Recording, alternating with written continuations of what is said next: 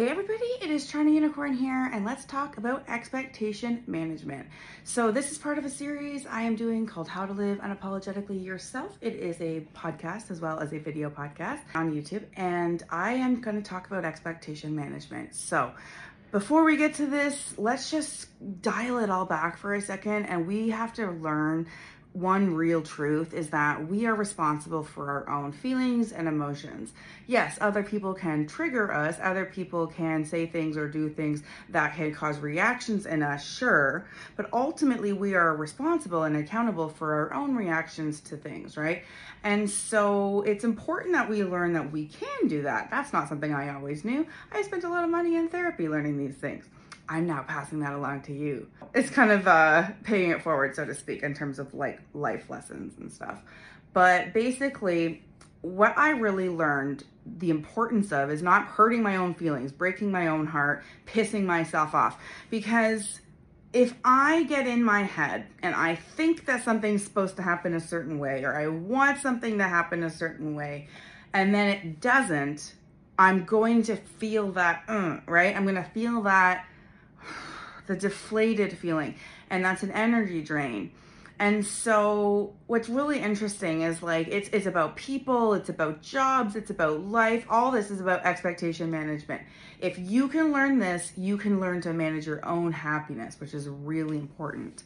So one of the things that I see in the dating world and that kind of stuff is that my friends, and I'm guilty of this too, but my friends more recently will say things to me like, you know, we had this great talk, me and this guy, and I really like him, but you know what? I waited all the next day for a text and he didn't text me, so whatever. Like, and she got upset. And like, to be honest with you, I have been there. I have made judgments about, you know, like time going by, and it turns out to be I was wrong based on his intentions, but apparently we live on different time zones, men and women. So I remember saying to her, wait a second, I said, so you talked to him all night and then now you're mad that he didn't text you today? And she's like, well, yeah, because it like, you know, must not be that interested. I'm like, but what if he's so interested he doesn't want to smother you and he thinks he's doing it for a different reason, right? Like, I understand, you know, there's both could be true, but it was weird to kind of like see somebody kind of do it in front of me that, oh, he didn't text me, now I'm mad. Well, he might not have texted you for a lot of reasons, and it doesn't have anything to do with whether or not it was a symbol of his like for you. I think that was one of the most clear examples recently. But there's a lot of things, like I actually go to adult swinger clubs, right? And basically a lot of people, when they go to these clubs, they have these grandiose expectations about what's gonna happen. There's gonna be so much sex, there's gonna be all this opportunity. And you know, in some of them, it does come true, sure.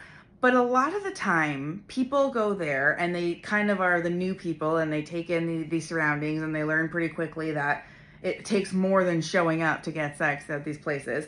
And so you need to learn a social game and things like that.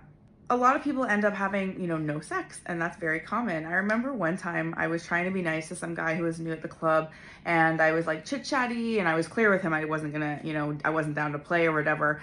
And then later he found me on Instagram and texted me, and then he said, oh, I was really kind of hoping for like a BJ, and I like, you know what I'm saying? And I was like, that's so disgusting. And my feeling, like the feeling I had, like what a weird expectation to have of me just because I was nice to you at a club because you were new.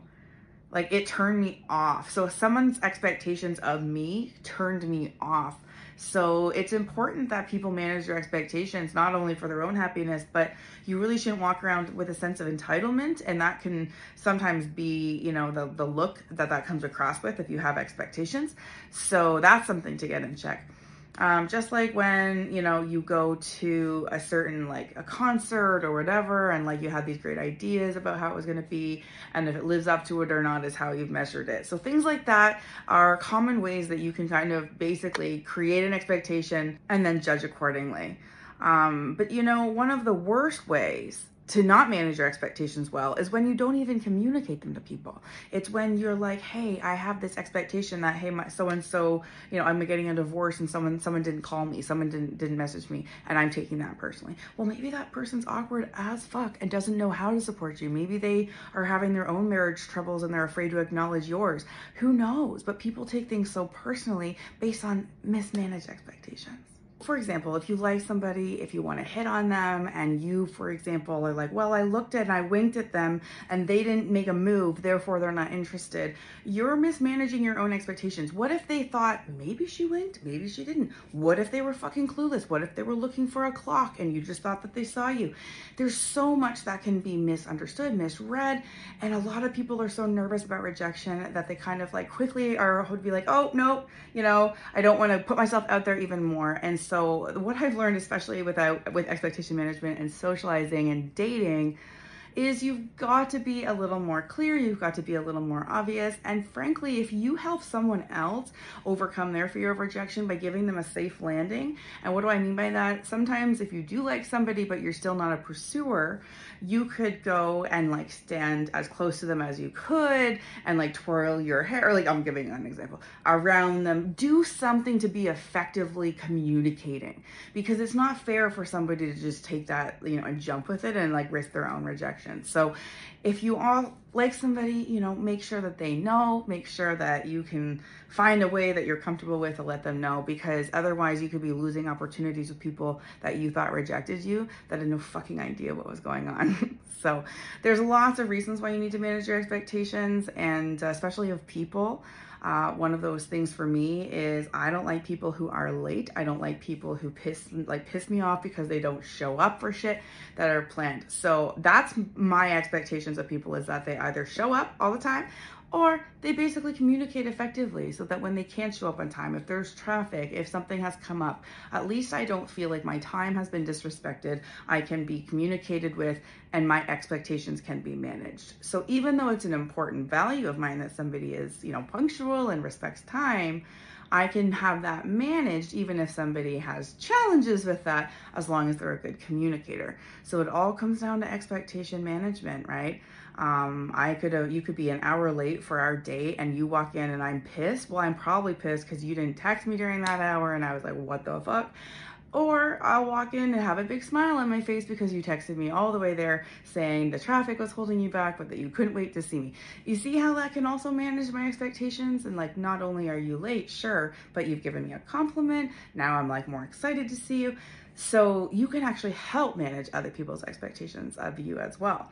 So this is just kind of a mile wide and an inch deep on expectation management. I do have another video called How to Say No and Mean It. That is important for you to check out, because this is important in every area of life. Learning to protect your own energy by saying no to the things you just don't fucking want to do, or the only reason you want to do them is to people please for someone else, and that really should end now, and set yourself free. So thank you for tuning in, and don't forget to subscribe.